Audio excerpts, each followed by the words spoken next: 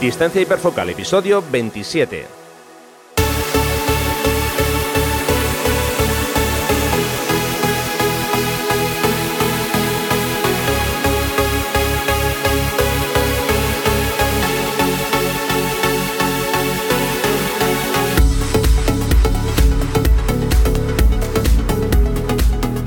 Hola, ¿qué tal? ¿Cómo estáis? Bienvenidos a un nuevo episodio de Distancia Hiperfocal, el podcast de fotografía, de paisaje y viajes. Soy Rafa Irusta, fotógrafo especializado en fotografía de paisaje, y un día más tengo conmigo a Sandra Vallaure, fotógrafa, viajera y responsable del podcast Destinos y Faca. Hola Sandra, feliz año. ¿Qué tal? ¿Cómo estás? Igualmente, Rafa, feliz año. Pues estoy de resaca. Ya te veo, estás como muy apagada. Es que se me han hecho muy largas las navidades. Ya. Claro, con tanto polvorón y todas estas cosas ya. Efectivamente, sí, las uvas, que casi me atraganto, esas cosas.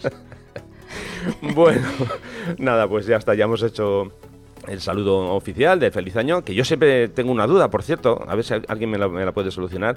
¿Hasta cuándo tengo que estar diciendo feliz año? Porque si yo me encuentro con alguien el día 20 de junio, que no le he visto desde el día 1 de enero, ¿le tengo que decir feliz año? ¿Cómo funciona esto? Bueno, hasta el 31 de diciembre, ¿no? Se supone. Una de mis paranoias. Bueno, venga, hoy vamos a hablar sobre fotografía y redes sociales. Somos muy originales, lo reconocemos. A ver, como nunca habíamos hablado de este tema de forma seria o de forma así, como dijéramos, profunda, bueno, pues vamos a hacerlo hoy. Y por supuesto ¿Pero tú hablas de algo seriamente? Cada vez menos. Ah, vale, porque yo ya nunca. Bueno, como digo, vamos a hablar de fotografía y redes sociales. Y por supuesto también Sandra nos va a traer un nuevo fotógrafo. Pero antes de empezar, ya sabéis, quiero recordaros que tenemos muy cerca el primer taller de fotografía de paisaje del año. Este va a ser en la costa de Asturias, taller Costa de Asturias, los días 1, 2 y 3 de marzo. Ya sabéis, si os apetece acompañarme, podéis consultar toda la información en rafairusta.com/talleres. Repito, rafairusta.com/talleres.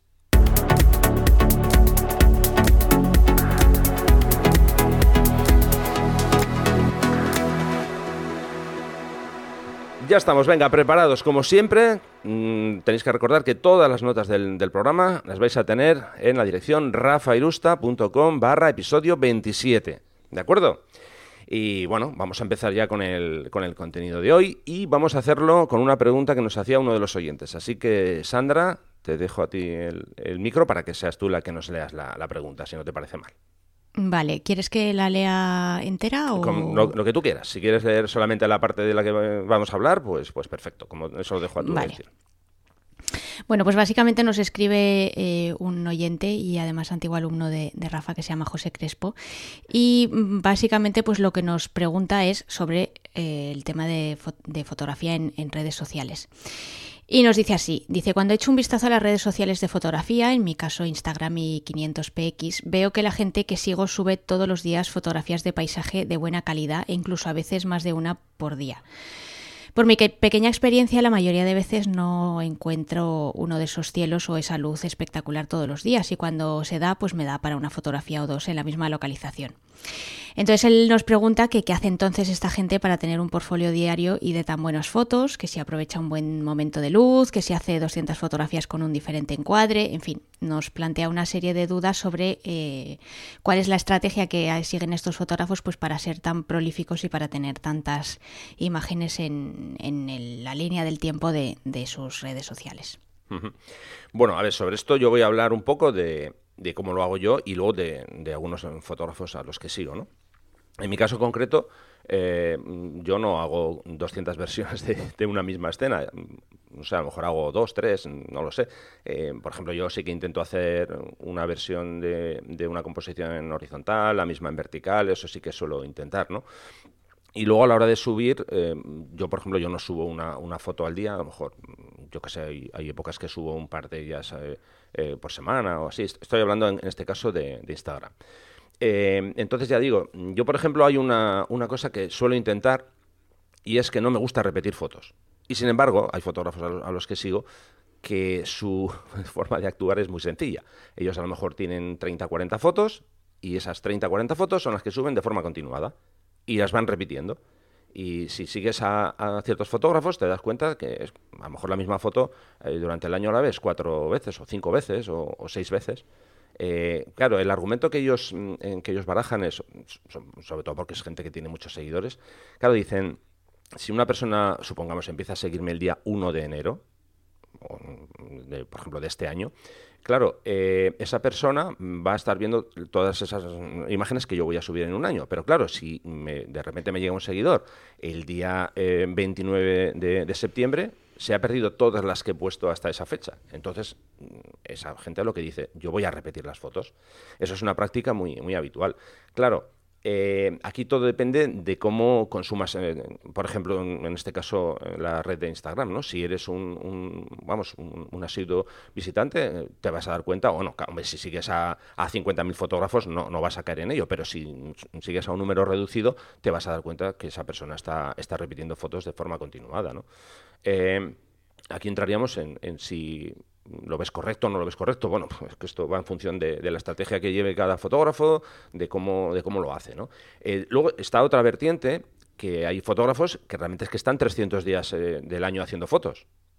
Hay, por ejemplo, el fotógrafo Daniel Cordán. Este hombre es que está prácticamente todo el año viajando, ¿no? Hay muy pocas fechas en las que está, digamos, parado. Claro, tiene un volumen de fotos tan grande que no tiene ningún problema en subir una foto por día.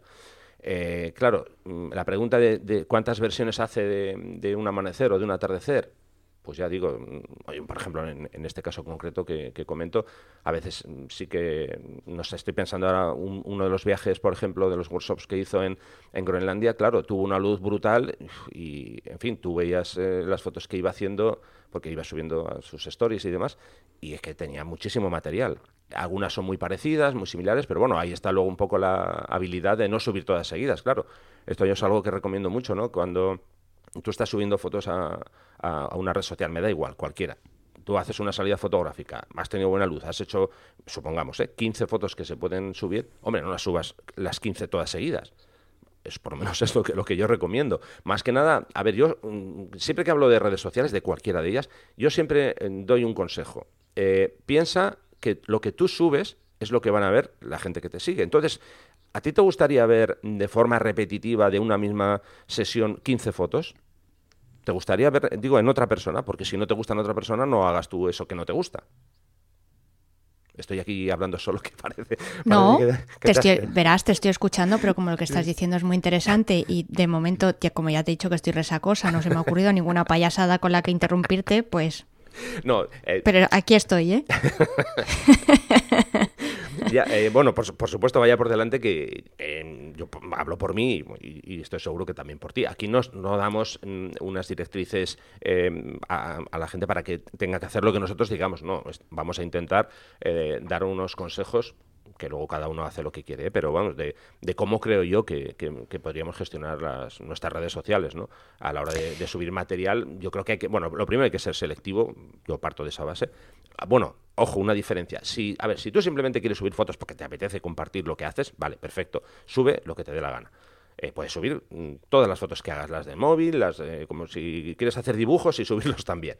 Pero si lo que buscas es, digamos que tener un perfil un poquito más elaborado y demás, yo creo que ahí sí que es donde tienes que mirar muy bien lo que sigues, ¿no? Hacer una selección. Yo, como digo, intento siempre ponerme en el otro lado, en la persona que va a ver y va a disfrutar o no disfrutar, mejor dicho, la persona que va a consumir el material que yo voy a subir. Entonces, yo creo que ahí es donde tú tienes que reflexionar un poco y decir, bueno, ¿qué voy a subir y cómo lo voy a subir, ¿no? Ya digo, a mí, por ejemplo, la opción de repetir, eso que comentaba antes, de repetir fotos, a mí personalmente no me gusta. Que a veces lo hago, por ejemplo, en mi caso sí, a veces lo hago, claro. Si yo quiero hacer una promoción de uno de mis talleres de fotografía, hombre, es indudable, tengo que repetir fotos, claro. Digo porque al final es un poco para llamar la atención de los posibles alumnos, ¿no? Pero cuando son fotos que no tengo una pretensión de vender nada con ellas, ya digo, yo intento no repetir. Es por lo menos como yo me lo planteo. Mira, decías antes que no íbamos a dar ningún tipo de receta mágica ni que había que tomarnos como un dogma de fe, y en mi caso es aún todavía más cierto porque yo no comparto mis fotos en las redes sociales. es por todo sabido ya mi amor por Instagram y lo muchísimo que uso mi perfil, pero además de mi presencia en esa red social, también estoy en Facebook de manera muy testimonial y también estoy en Twitter, que es donde siempre estoy más presente y más interactiva. Y en ninguno de los 3 sitios comparto ninguna foto mía con asiduidad. Si alguna vez lo he hecho, ha sido pues porque ha dado la casualidad de que alguien estaba mencionando algo o venía a cuento de alguna conversación o de algún tuit de alguna de las personas a las que sigo, y entonces pues en alguna respuesta he podido incluir alguna foto, pero vamos, cualquiera que tenga tiempo, ganas y le apetezca, si se ve todos mis tweets, que no sé ya cuántos llevo, lo va a poder ver. Vamos, creo que de todos los miles de tweets que he puesto, no sé, igual he puesto 10 con fotos mías, no. Entonces, como yo es una práctica que no hago habitualmente, no os puedo dar absolutamente ningún consejo ni deciros, oye, pues esto es lo que yo hago, si os apetece podéis hacer lo mismo. Pero lo que sí os puedo dar es mi punto de vista de espectadora y desde lo que a mí me aporta más en función de lo que hacen ciertos fotógrafos y de lo que hacen otros, que igual pues no me resulta tan interesante. Y un poco en el sentido de lo que tú decías de repetir o no, o de qué fotos poner y cuáles no, o no poner 200 versiones de la misma, yo creo que la pregunta que se tiene que hacer cualquier amante de la fotografía o cualquier persona que se considere fotógrafo es ¿por qué estoy subiendo esa foto y qué quiero conseguir con ella? Es decir, quiero conseguir visibilidad, quiero vivir de ello, quiero conseguir clientes, quiero mostrar una foto de la que me siento muy orgulloso porque técnicamente o por la razón que sea me ha costado muchísimo trabajo y es una foto que me gusta mucho y me gustaría enseñárselas a los demás. Es una foto que quiero compartir porque me trae muchos recuerdos. Quiero decir que las razones pueden ser infinitas y pueden ser desde la más vanidosa del mundo mundial hasta la más generosa, porque a lo mejor te apetece compartir esa foto porque crees que alguien en un momento dado, yo qué sé, una ONG la puede usar para un folleto de promoción para conseguir más gente que pague la cuota y que se hagan asociados. Yo qué sé, es que no sé, las razones pueden ser infinitas. Entonces yo creo que la pregunta que cualquiera que tenga un perfil en redes sociales y tenga un mínimo interés por la fotografía y se considere fotógrafo, lo primero que te tienes que preguntar es ¿por qué subo esta foto? Uh-huh. Sí, vamos a ver, sobre todo esto que nos has comentado tú has citado a diferentes redes sociales y me viene genial para la siguiente reflexión, ¿no? Cuando nosotros subimos una fotografía a las redes sociales, generalmente, la gente lo que solemos hacer es ponemos una foto en Twitter, la misma la ponemos en Facebook y a lo mejor la misma la subimos a Instagram, ¿no? Bueno, luego está aquellos que suben una fotografía a Instagram y la comparten directamente de forma automática en todas las redes. Yo personalmente eso es algo que no me gusta, yo no lo hago. Porque yo prefiero elegir el tiempo en el que yo voy a subir la foto a una red o a otra, porque por lo menos yo hablo de mis redes sociales. Mis seguidores no se comportan de la misma forma en una red social que en otra. No es lo mismo que yo suba una fotografía a Instagram a las 9 de la mañana a que la suba a las 5 de la tarde, por ejemplo. Al final, si tú buscas una visibilidad mayor, tú tienes que conocer tu audiencia, ¿no? De qué horas son las mejores para poner tus fotos.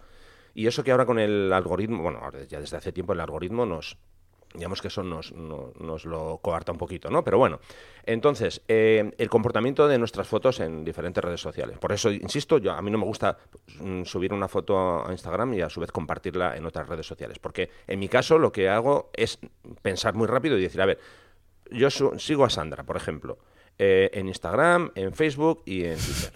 Supongamos que tú subes una fotografía a Instagram y automáticamente, porque Instagram te da esa opción, tú la puedes compartir en las otras dos redes sociales. ¿Yo qué hago? Por ejemplo, te pongo like en Instagram y te hago un comentario, te pongo un like y te hago un comentario diferente en Twitter, te pongo un me gusta y te hago un comentario en Facebook. No tiene mucho sentido. Yo, en esos casos, solamente elijo una red. Por ejemplo, si yo sé que tú subes de forma mayoritaria fotos a Instagram, aunque te sigan todas, yo solamente voy a hacer alusión a tu foto en una red social. Alguien dirá, pues no tiene mucho sentido. Bueno, pues para mí sí que tiene sentido.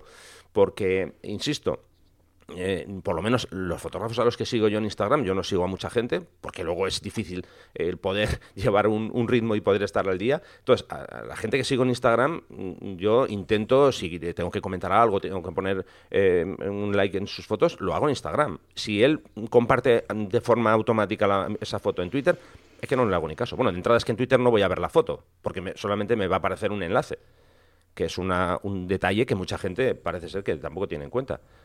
Yo, por ejemplo, en Twitter, si estoy viendo mi timeline, lo que quiero ver son fotos, no quiero ver enlaces. A poder ser, vamos. Y si alguien me pone un enlace de Instagram, digo, no, pues es que si ya le sigo en Instagram, ya veré la foto en Instagram. Vamos, lo tengo así establecido desde hace tiempo, ¿no? Y una cosa importante, ¿cómo funcionan las fotos en cada red social? Obviamente no funcionan de la misma forma. Esto lo digo porque recuerdo leer a varios fotógrafos que comentan, ¿no? Dicen, no, es que a mí me gusta subir las fotos a las redes sociales un poco también porque me ayudan a saber si esa foto es buena o no es buena. Y yo cuando leo eso digo, vamos a ver, ¿cómo que si esa foto es buena o no es buena te lo dicen las redes sociales? Una cosa es que tú tengas en una foto 45.000 likes y otra cosa es que la foto sea buena. Es que ya el propio concepto de buena... Bueno, te voy a dejar terminar. No, si es que justamente iba a ir ahora a eso, a esa parte que tú estás diciendo. El concepto bueno o malo es que es todo muy relativo. Claro. Entonces, que tú como fotógrafo necesites, digamos, una aprobación de una foto tuya en función de si gusta más o gusta menos, yo ahora aquí hago una reflexión. Subo una foto a Instagram, la misma a Twitter y la misma a Facebook. Estamos hablando de estas tres. No hago no lo comparto automáticamente, sino yo lo pongo a mano, que se vea la foto bien, perfecto, vale. Entonces vamos a imaginar que la foto en Instagram tiene 1.000 likes. La misma foto en Twitter tiene 20 y la misma en Facebook tiene 450. ¿Qué pasa? ¿Que la foto es más buena porque está en Instagram que tiene más likes? ¿Es menos buena en Twitter porque ha tenido menos seguimiento? Claro, lo primero, ¿cuánta gente te sigue en una red social y en otra? Es que no puedes hacer una comparativa. Vamos, yo por lo menos creo que es ilógico. Ya lo primero, basándonos en el número de seguidores que tienes. Si a mí me siguen 17.000 personas en Instagram, no es lo mismo que me sigan 450 en Twitter. Lógicamente, ya simplemente por masa de seguidores. Luego podemos entrar en otra parte derivada de este punto. Tengo 17.000 seguidores en Instagram y ¿cuántos realmente están interactuando conmigo? Conmigo o con el material que yo subo. ¿Y cuántos han visto tu contenido? Claro. Porque no olvidemos que en Instagram y en Facebook no todos los seguidores que tú tienes ven tu contenido. Me refiero a seguidores humanos, no hablo de bots. Sí, si pasas por caja lo van a ver más que si no pasas por caja. Claro, entonces por eso me resulta tan interesante y tan apropiado el tema que has estado comentando sobre el cómo funciona cada red social, porque no tiene absolutamente nada que ver. En Instagram y en Facebook, por ejemplo, no hay una línea del tiempo. El tema de la publicidad está muy presente. Yo, por ejemplo, en el caso de Twitter, que quizá puedo hablar un poquito más porque la conozco mejor, yo ni siquiera tengo la app oficial. O sea, yo no uso Twitter con la app oficial precisamente para no tener que ver publicidad y para que mi línea del tiempo no sufra ningún trastorno espaciotemporal. Sí. O sea, yo mi línea del tiempo es perfectamente cronológica, que es algo que a mí me chirría mucho eso de que los tweets no estén ordenados cronológicamente. Entonces, si, por ejemplo, lo que comentabas tú, si yo en un momento dado publico una foto en Facebook, en Instagram y en Twitter exactamente al mismo tiempo, la foto en Instagram quizá va a permanecer más tiempo en esa línea del tiempo falsa que tengan tus seguidores y a lo mejor en Twitter de repente se ve ahogada porque en ese momento del día pues otros 5 seguidores tuyos se han dedicado a poner un hilo y se ha quedado pues eso totalmente ahogada en un mar de 150 tweets. Claro. Entonces, ¿cuál es el efecto o el impacto que va a tener esa foto? Pues va a depender mucho de eso, de la línea del tiempo, de cuántos seguidores tengas, de la visibilidad que haya tenido ese post que tú hayas puesto, cuánta gente te sigue que sea real, cuántos son bots, y el tema que tú comentabas antes, por ejemplo, del compartir a la vez a través de alguna herramienta de terceros en las redes sociales y el ver enlaces o no ver enlaces. A mí eso me parece... Bueno, voy a ser un poco cruda y espero que nadie se lo tome a mal, pero a mí eso me parece de una persona, la típica actitud de una persona vaga, que no se lo quiere currar, porque ya me dirás tú el esfuerzo que cuesta el escribir para 3, porque al final es un poco duro, pero esto es la ley de la teoría de la evolución y aquí quienes están sobreviviendo son Facebook, Twitter e Instagram. Uh-huh. Podríamos hablar de otras redes sociales, pero al final... son las que yo creo que están más presentes en nuestra vida. O sea, ¿realmente tanto trabajo cuesta gastar o invertir unos minutos en escribir una cosa diferente y en poner la foto en momentos distintos o aunque sea en el mismo momento, pero de una manera diferente en cada una de esas 3 redes sociales? ¿Tanto cuesta? Claro, pero precisamente derivado de eso viene lo que yo decía de si funcionan tus fotos en todas las redes sociales igual. A ver, si tú no le haces caso, por ejemplo, a Twitter, que tú te limitas a compartir lo que pones en Facebook, ¿cómo vas a tener una comunidad grande y una comunidad que interactúe contigo en Twitter si no prácticamente no le haces caso? Justo lo que tú decías, si entre comillas eres un vago y no subes la foto ahí, ¿no? Era sin comillas. Ah, vale, pues te quitamos las comillas. Entonces, a ver, yo creo que estamos un poco con la idea, hablo en general, yo quiero tener cuantos más seguidores mejor en todas las redes sociales. Ya, pero como dices tú, cúrratelo un poquito, ¿no? Si quieres conseguir eso.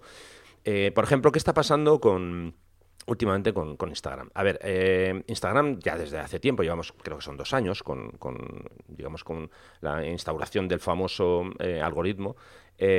Todo es muy complicado, para conseguir un crecimiento como sucedía antes, ¿no? Antes, no digo que fuera más fácil, pero bueno, sí, realmente o sea, la plataforma te daba más facilidad para que tú pudieras tener un crecimiento.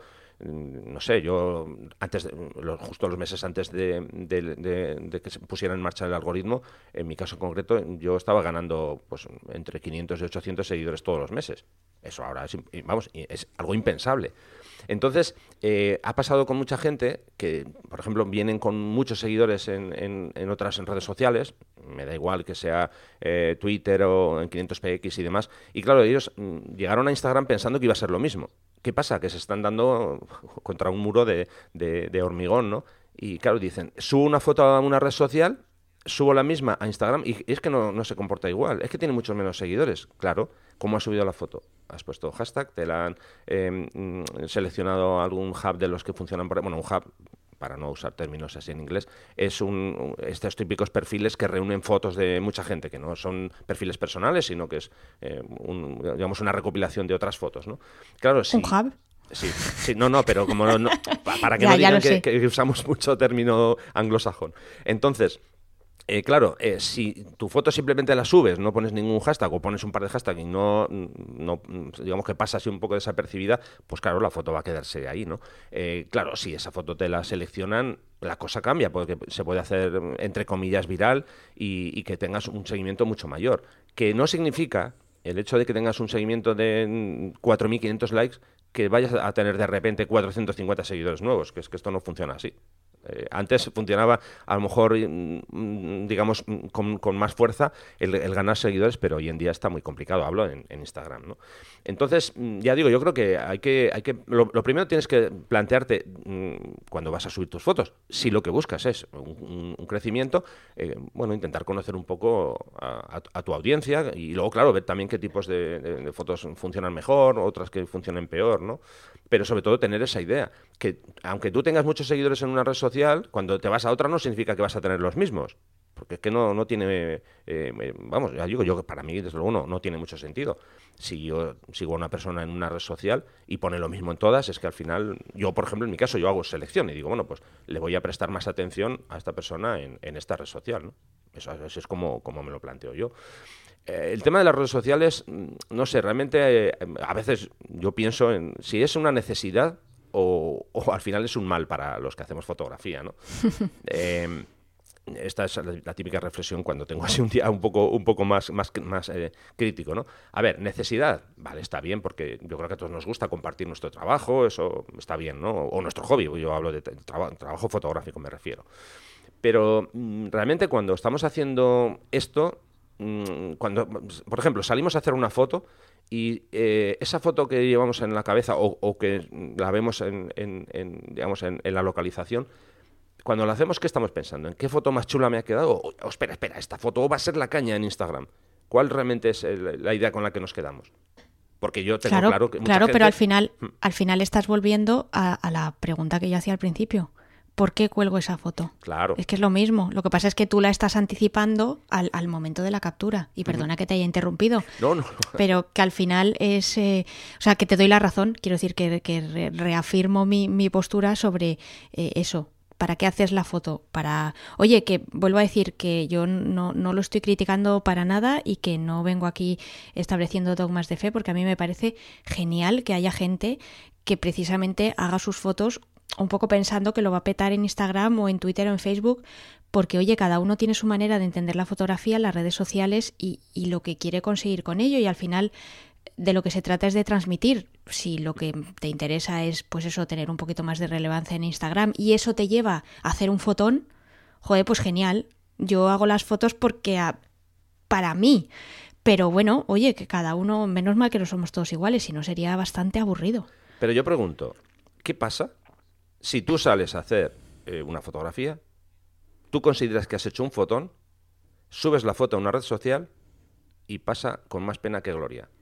¿Qué haces? Claro, pero borras la foto, tiras la cámara a la basura, ya no eres fotógrafo. ¿Cómo va esto? Porque, bueno, claro, y perdona que te interrumpa, aquí el asunto es, el hecho de tener muchos seguidores o muchos likes en nuestras fotos, ¿significa que somos mejores fotógrafos? Es que esto es una reflexión. Yo recuerdo una anécdota de un alumno de uno de mis talleres que, hablando en este caso con Irache, un día le dijo, ¿no? Dice, oye, es que me he fijado que cuando tú subes fotos y tal, tienen, bueno, un número reducido de likes. Y claro, sin embargo, yo subo una foto y tengo un montón de likes. Bien. Aquí podríamos hacer un análisis un poco más profundo y decir, vamos a ver, ¿tú tienes muchos likes porque tus fotos son buenas? ¿Tú tienes muchos likes porque tú comentas a mucha gente que luego, digamos, ellos te devuelven el comentario? Porque eso es un tema muy interesante también. Si tú interactúas al día 4 horas en Facebook diciendo qué foto más guay, qué foto, porque generalmente suele ser fotón, me encanta, una pasada, qué maravilla. Si tú interactúas con 450 fotógrafos en un día, ¿qué significa? Pues que tienes 450 candidatos que vayan a comentar una foto tuya. ¿Y significa que tu foto es mejor que la que tiene solo 20 likes? Pues no tiene por qué. Porque en muchos casos yo puedo pensar, y de hecho soy consciente que pasa eso, que son, entre comillas, favores que debemos, ¿no? De, como tú me has comentado, yo te voy a comentar a ti. Como tú no me comentas, yo no te comento. Sí, es que al final es eso. El tema de si la foto es buena o no, es que es tan relativo, era lo que comentábamos yo creo en el episodio 6, en el que hablábamos del éxito y del fracaso, ¿no? Y de por qué necesitamos esa aprobación por parte de los demás y qué tipo de actitudes o cómo nos comportamos también a la hora de...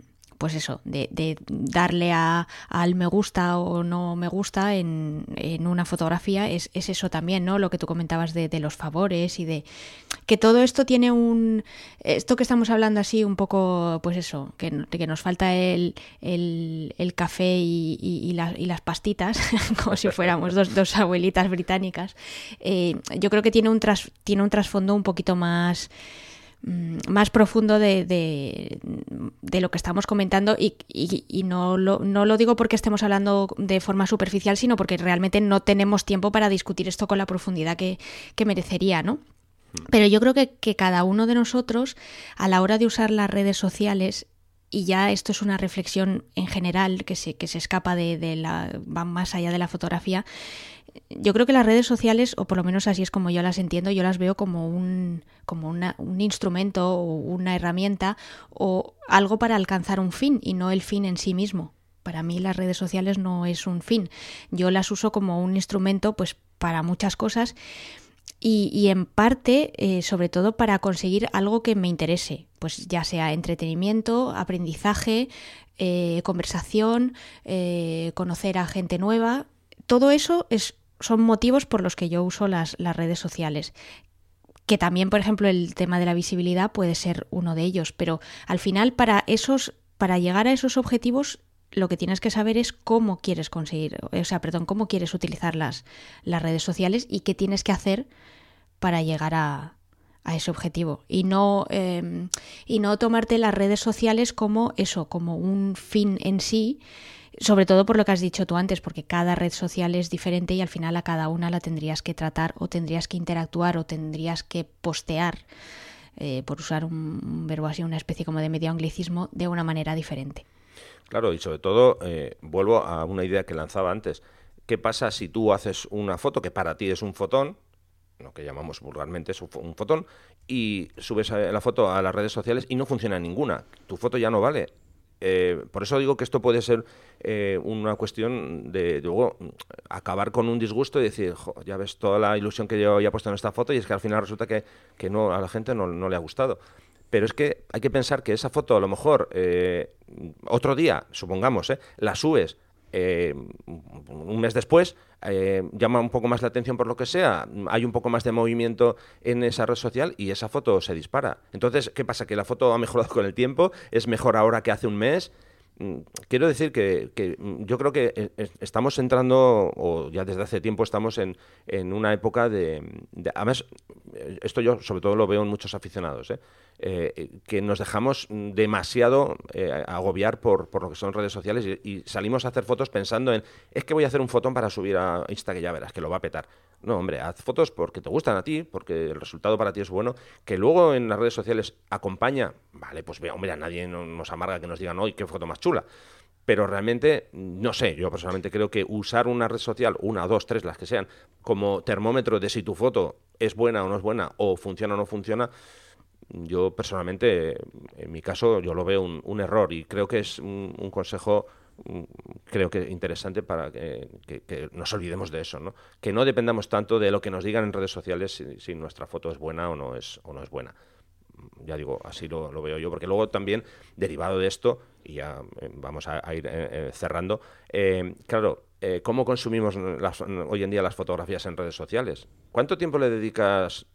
Bueno, tú, a lo mejor tú eres un caso un poco especial, digo porque solamente estás básicamente activa en una red social, pero en general, ¿cuánto tiempo le dedicamos a una fotografía? No sé, ¿5 segundos?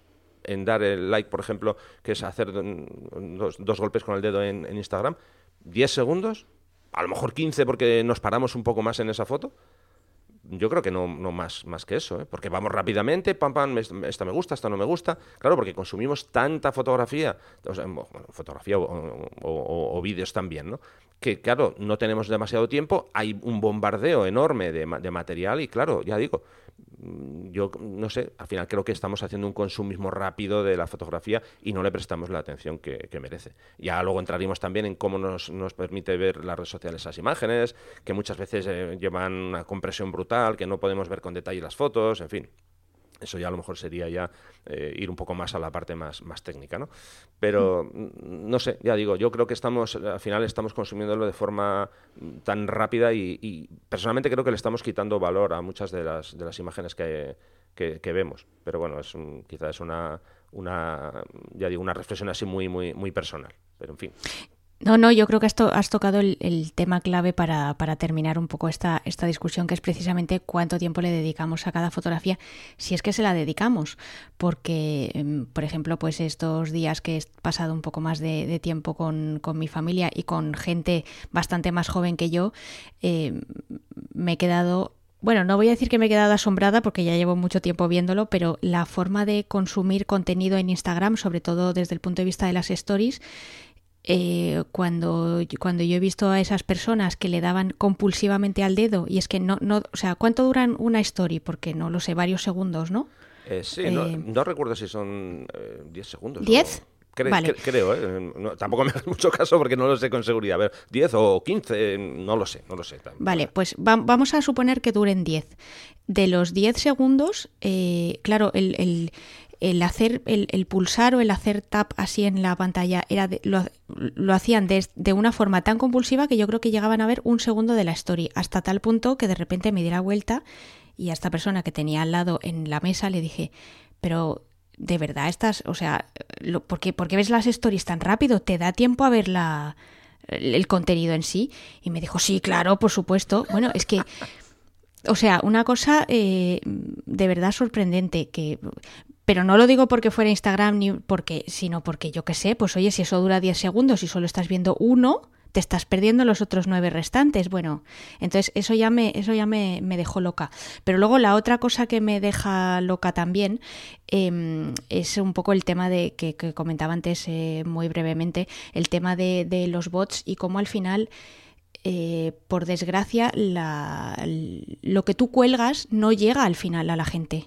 Es que no llega por un tema de algoritmos. Y ya con esto termino. Una antigua fotógrafa, y digo porque a lo largo de este año lo ha tenido que dejar precisamente en parte por culpa de las redes sociales, bueno, pues esta chica es artista y de repente empezó a meterse en el mundo de la fotografía y tiene una forma muy particular de hacer fotografía y sobre todo hace fotografía en Nueva York, que a mí como es una ciudad que me fascina, pues la descubrí y la empecé a seguir. Bueno, pues esta chica contaba en Twitter estos últimos días y de forma muy amarga que se ha dado cuenta de lo absolutamente inútil que le resulta para ella el tener más de 100.000 seguidores en Instagram. Cuando Instagram empezó y recomendaba a perfiles, ella fue uno de los perfiles que durante mucho tiempo Instagram estuvo recomendando. Entonces su base de seguidores empezó a crecer exponencialmente y el problema es que ella se ha dado cuenta de que de esos 100 y pico mil seguidores que tiene, pues aproximadamente el 90% son bots. Y es gente con la que nunca ha tenido ningún tipo de interacción. ¿Qué pasa? Que como Instagram premia, eso es lo que contaba ella, ya os digo que yo lo único que hago es repetir sus palabras. Como Instagram premia el hecho de que tus seguidores interactúen contigo y eso hace que el algoritmo enseñe tus fotos a esos seguidores, pues ella de repente se estaba encontrando con el caso de gente que le mandaba privados y le decía, oye, fulanita, ¿por qué no estás poniendo fotos? Y entonces esta chica decía, vamos a ver, es que yo pongo fotos 2 veces en semana, pero de forma religiosa. Ah, es que no me llega ninguna, es que no las veo, no aparecen en mi línea del tiempo. Y todo eso precisamente era por ese círculo vicioso que se había generado por el mero hecho de tener una cantidad absurdamente ingente de seguidores que precisamente no interactúan. Entonces, como no interactúan, cada vez el contenido llega a menos gente y cuantos más seguidores, menos gente ve tus fotos, claro. Que es algo completamente ridículo y absurdo, pero que esta chica denunciaba y se quejaba amargamente. Uh-huh. Por cierto, las stories duran 15 segundos. Vale. Lo estaba comprobando mientras. Sin duda, eso es uno de los grandes problemas. Que esa obsesión por quiero tener no sé cuántos seguidores y al final resulta que es que, no sé, a lo mejor un 10, un 15% de tus seguidores van a ver de forma real. Bueno, no es que van a ver, es lo que la red social les va a mostrar.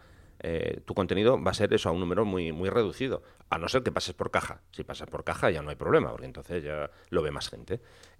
Claro, eso es lo que ha hecho en este caso el amigo de Zuckerberg, tu amigo, que tanto sueles comentar. Él ha introducido, lógicamente, la monetización. Y ahí es donde ha venido el hecho de... Mucha gente, me consta que estaban usando... Esto yo es algo que no recomiendo en ningún caso, pero bueno, estaban usando, por ejemplo, en su momento, su página de Facebook como el portfolio, ¿no? Para mostrar su trabajo. claro, cuando no había algoritmo no había ningún problema, se mostraba un montón de gente, claro, de repente llegó el corte y, claro, se quejaba la gente, decía, pues es que tengo 100.000 seguidores y es que solamente ven mis fotos 5.000, 10.000, claro, si pasas por caja bien, si no, pues no hay problema. Y luego han tenido que, digamos, modificar toda su estrategia y olvidarse de este caso de la página de Facebook y pasar su contenido a una página web. Es que al final, bueno, la base fundamental es que tú tengas tu página web, digo, si quieres mostrarlo de forma seria, tus trabajos. Y que desde las redes sociales lleves a la gente a tu página, no al revés. En fin. Vamos a quedarnos con una idea que yo voy a lanzar ahí, y es una idea, no, una pregunta que se haga cada uno. El hecho de que tú estés en una red social, ¿a ti te está ayudando en tu creatividad? ¿O cuando haces fotos solo piensas en que voy a hacer una foto para que sea lo más en Instagram, en Twitter, en Facebook? No sé, yo lo dejo ahí y que cada uno haga su pequeña reflexión. Vale, ya si eso en otro episodio ya hacemos cada uno la nuestra también. Oye, tú lanza la tuya también, si quieres dejar alguna. No, digo la reflexión. La pregunta no, yo la he lanzado al principio de este episodio. Es sencillamente esa pregunta tan sencilla y tan complicada a la vez, que es ¿por qué? ¿Por qué hago esa foto y por qué la quiero compartir en esta red social en concreto? Perfecto, venga, pues seguimos.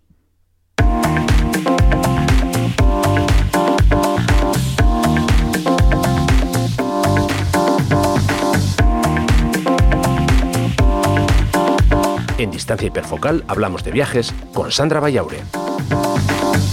Venga, pues dejamos ya todo el tema de redes sociales y nos vamos a concentrar en la fotografía de viajes. Así que, Sandra, tu turno.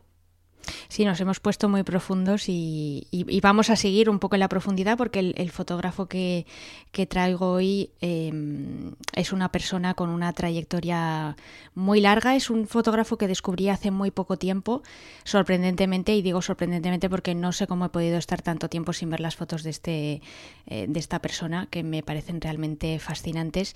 Y además, fíjate que a colación, porque había elegido este fotógrafo antes de saber de qué íbamos a hablar, me viene también muy bien porque es una persona que ha triunfado sin redes sociales. Con lo cual, porque es una persona que lleva haciendo muchísimo tiempo fotografía y tiene una trayectoria muy larga. Y no es otro que el estadounidense Peter Turnley. Os dejo, como siempre, los enlaces tanto a su página web como a las dos redes sociales en las que él va poniendo cositas. ¿Y por qué os traigo hoy a este señor? Pues la verdad es que os voy a hablar casi más de su vida que de su fotografía por dos motivos. Primero porque su vida y cómo se convierte en fotógrafo y cómo llega a alcanzar las cotas de éxito hasta las que ha llegado me parece una cosa absolutamente única y muy original y muy sorprendente. Y lo segundo porque yo creo que con que entréis en su página web y entréis en el apartado de ensayos y veáis sus fotos, creo que las fotos hablan por sí mismas y no necesitan ningún tipo de comentario sesudo y pseudo-analítico por mi parte. Yo creo que las vais a disfrutar ya con solo verlas y no necesitáis que os comente casi nada. Entonces os voy a hablar un poco más del cotilleo y de cómo esta persona pues llega a ser el gran fotógrafo que es. Estamos hablando de una persona que nace a mediados de los 50 en el estado de Indiana, que es probablemente uno de los estados más conservadores de Estados Unidos, y a pesar de ello, o más bien diría que menos mal, pues se educa en un entorno liberal y eso es un poco lo que le lleva a moldear su vida como la ha moldeado y a ser la persona que es hoy. Peter era un gran atleta, participaba en muchas de las competiciones de su high school en Estados Unidos y fundamentalmente jugaba fútbol americano. Esto le produce una lesión en la rodilla que le lleva a estar bastante tiempo hospitalizado y durante ese tiempo pues sus padres le regalan un libro de Henri Cartier-Bresson. Es un libro que él empieza a descubrir que empieza a hojear cuando él tiene 16 años y le cambia la vida. Él hasta entonces no se había interesado por la fotografía más que de una forma muy espontánea, pero se da cuenta de que, bueno, pues la fotografía tiene un trasfondo que va mucho más allá de apretar a un botón se compra su primera cámara y todo el tiempo que le dedicaba antes a los entrenamientos y a la práctica del deporte después de las horas lectivas, pues lo dedica a hacer fotos en las calles de su ciudad natal, que se llama Fort Wayne. Como ya sabéis, y por poneros un poco en un entorno geopolítico, pues a finales de la década de los 60 y sobre todo en la década de los 70 en general en el mundo, pero sobre todo en Estados Unidos, es una época pues de rompe y rasga, se rompen muchos, digamos que muchas ideas preestablecidas, un estilo de vida, entonces bueno, pues hay una serie de generaciones que quieren vivir de una manera completamente diferente de cómo vivían sus padres. Estamos hablando además de una época política bastante convulsa, todos los problemas que genera desde el punto de vista ideológico la guerra de Vietnam, etcétera. Entonces, bueno, pues es una época en la que Peter vive esas contradicciones entre el hecho de haberse formado en un estado pues tan conservador y al mismo tiempo tener una familia muy liberal. Él hablaba mucho de política con sus padres, etcétera. Estamos hablando de que todavía era muy joven, estaba en finales de su adolescencia. Y bueno, pues empieza la universidad cursando estudios de arte, pero al cabo de un año decide abandonarlos y en 1975 se marcha a vivir un año a París, que es algo bastante extraordinario. Recordemos que es un niño de clase media de el Estados Unidos más profundo. Entonces, bueno, pues a partir de ahí, como ya os podéis imaginar, su vida cambia para siempre. El París en el que él aterriza también es un París muy particular, es una ciudad muy dividida en la que, bueno, pues hay unas contradicciones políticas también muy fuertes, gente que se identificaba más con ideas comunistas, gente que se identificaba más con ideas conservadoras. El telón de acero se encontraba solamente a 3 horas de tren, o sea que Berlín estaba muy cerquita.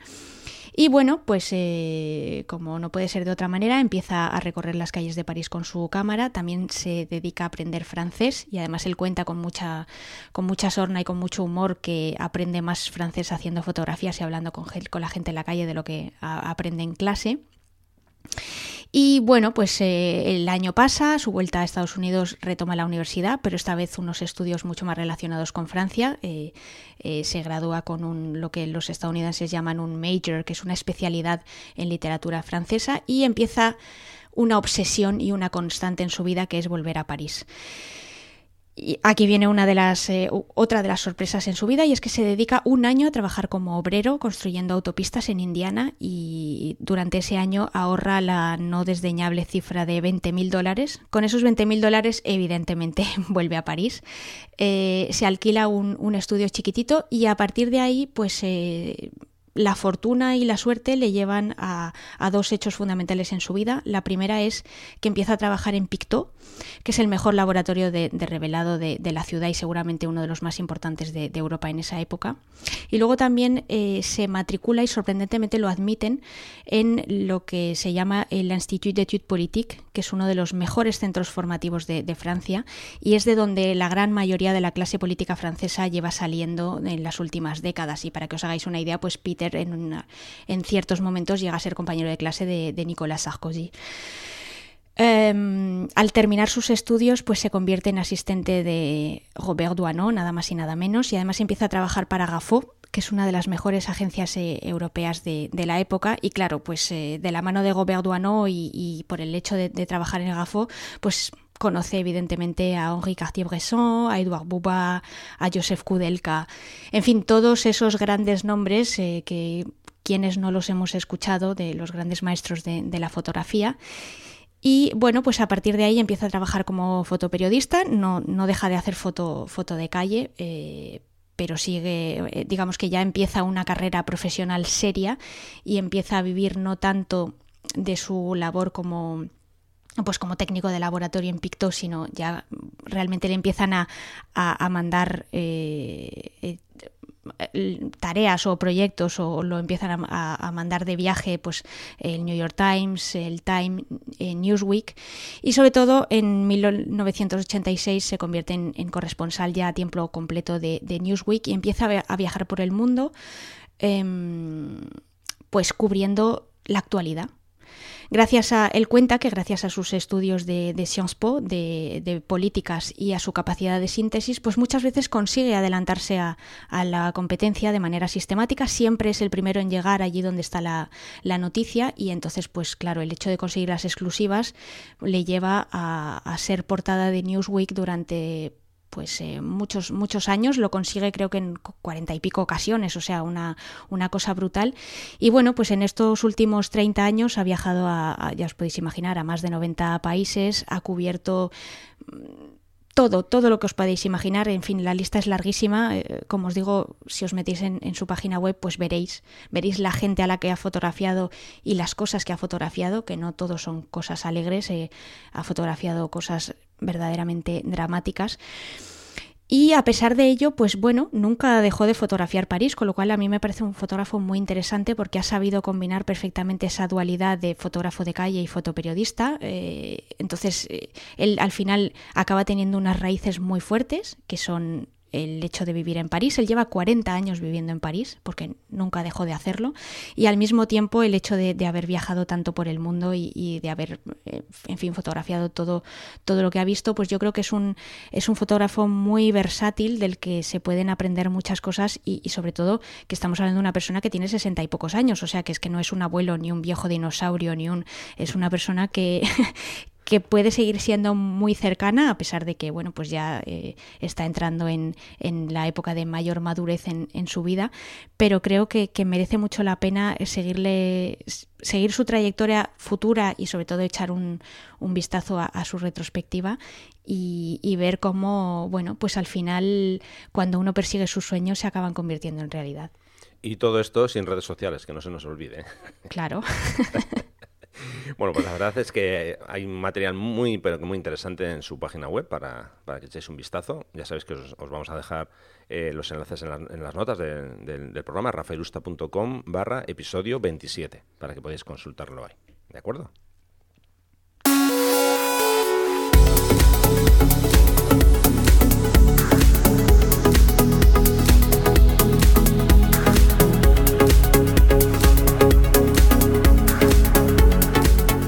Bueno, pues hoy un poquito más largo quizá de lo habitual, pero nada, ya estamos aquí, ya hemos llegado al punto final. Un fotógrafo muy interesante, insisto, para que echéis un vistazo a su página web, bueno, y a sus redes sociales si queréis seguir, porque ahora sí que participa. En fin, Sandra, que hemos conseguido sobrevivir a un episodio más, el 27, poco a poco. Y nada, que es tiempo ya de ir diciendo, bueno, iba a decir adiós hasta el próximo episodio, que llegará en 15 días, que esto se pasa rápido. Así que... Hombre, yo creo que lo más interesante no es que hayamos sobrevivido nosotros, sino el oyente. Totalmente de acuerdo. Y que haya llegado hasta aquí. Yo, como siempre, pues ya sabéis que a la hora de la despedida siempre me gusta hablaros de cómo podéis participar en este pequeño nuestro programa. Y para el 2019, pues eso, yo mi deseo para destino, para que me falla el subconsciente, para distancia hiperfocal, es que vosotros, oyentes, pues participéis un poquito más, que intentéis que esto sea un poquito más interactivo y que nos planteéis vuestras dudas, vuestros temas, todas las cosas sobre las que queráis que hablemos, y para ello pues podéis hacerlo como siempre dejando un comentario en el post que escribe Rafa con las notas del programa. Y si queréis mandarnos cualquier cosa a través de las redes sociales, pues ya sabéis que Rafa está en Twitter y en Instagram con su usuario Rafairusta, y que yo estoy en Twitter con mi usuario Vayausa, VA2LsAusa. Eso es. Nada, por mi parte, simplemente dar una vez más las gracias a todos esos que os tomáis la molestia de dejarnos una reseña. Es un lío, ya sé que es un lío, hay que entrar, en fin, buscar el podcast, ya sabéis, es un proceso un poco largo, pero bueno, como digo, muchísimas gracias por dejar esos comentarios que siempre nos ayudan, por estar ahí, que bueno, cada día sois más. Y nada, que por cierto, dentro de poco vamos a cumplir un año de podcast, ya queda menos. Parece que ¿Qué vamos a hacer? No lo sé, algo pensaremos. Vale. Pensaremos. Bueno, seguro que los sorprendemos. Bueno, vamos a intentarlo. Como te pasa a ti, porque antes ya has comentado que... No, es que preparé este fotógrafo sin saber de los temas que íbamos a hablar. Estás contando las interioridades de de nuestro perfecto orden y entonces la gente va a decir qué bien ordenado lo tiene, qué bien organizado. No, pero vamos a ver, yo preparo fotógrafos y luego voy eligiendo, que esto tiene su... Y además que esto no se puede preparar de la noche a la mañana, o a ver si aquí cualquiera se cree que yo la vida de Peter Turnley me la he estado aquí preparando en 5 minutos antes de grabar esto. Que la gente sepa que hay un trabajo detrás, Rafa Irusta, vamos a ver. Sí, sobre todo, a mí lo que me gusta es que vean que realmente aquí lo que hago es sorprendente cada semana, porque te encuentras con que, bueno, ¿y hoy de qué vamos a hablar? Es que realmente es así, ¿no? Esto no es una pose. Realmente Sandra no se suele enterar de lo que vamos a hablar hasta el día que grabamos en el podcast. O sea, que para que lo sepáis.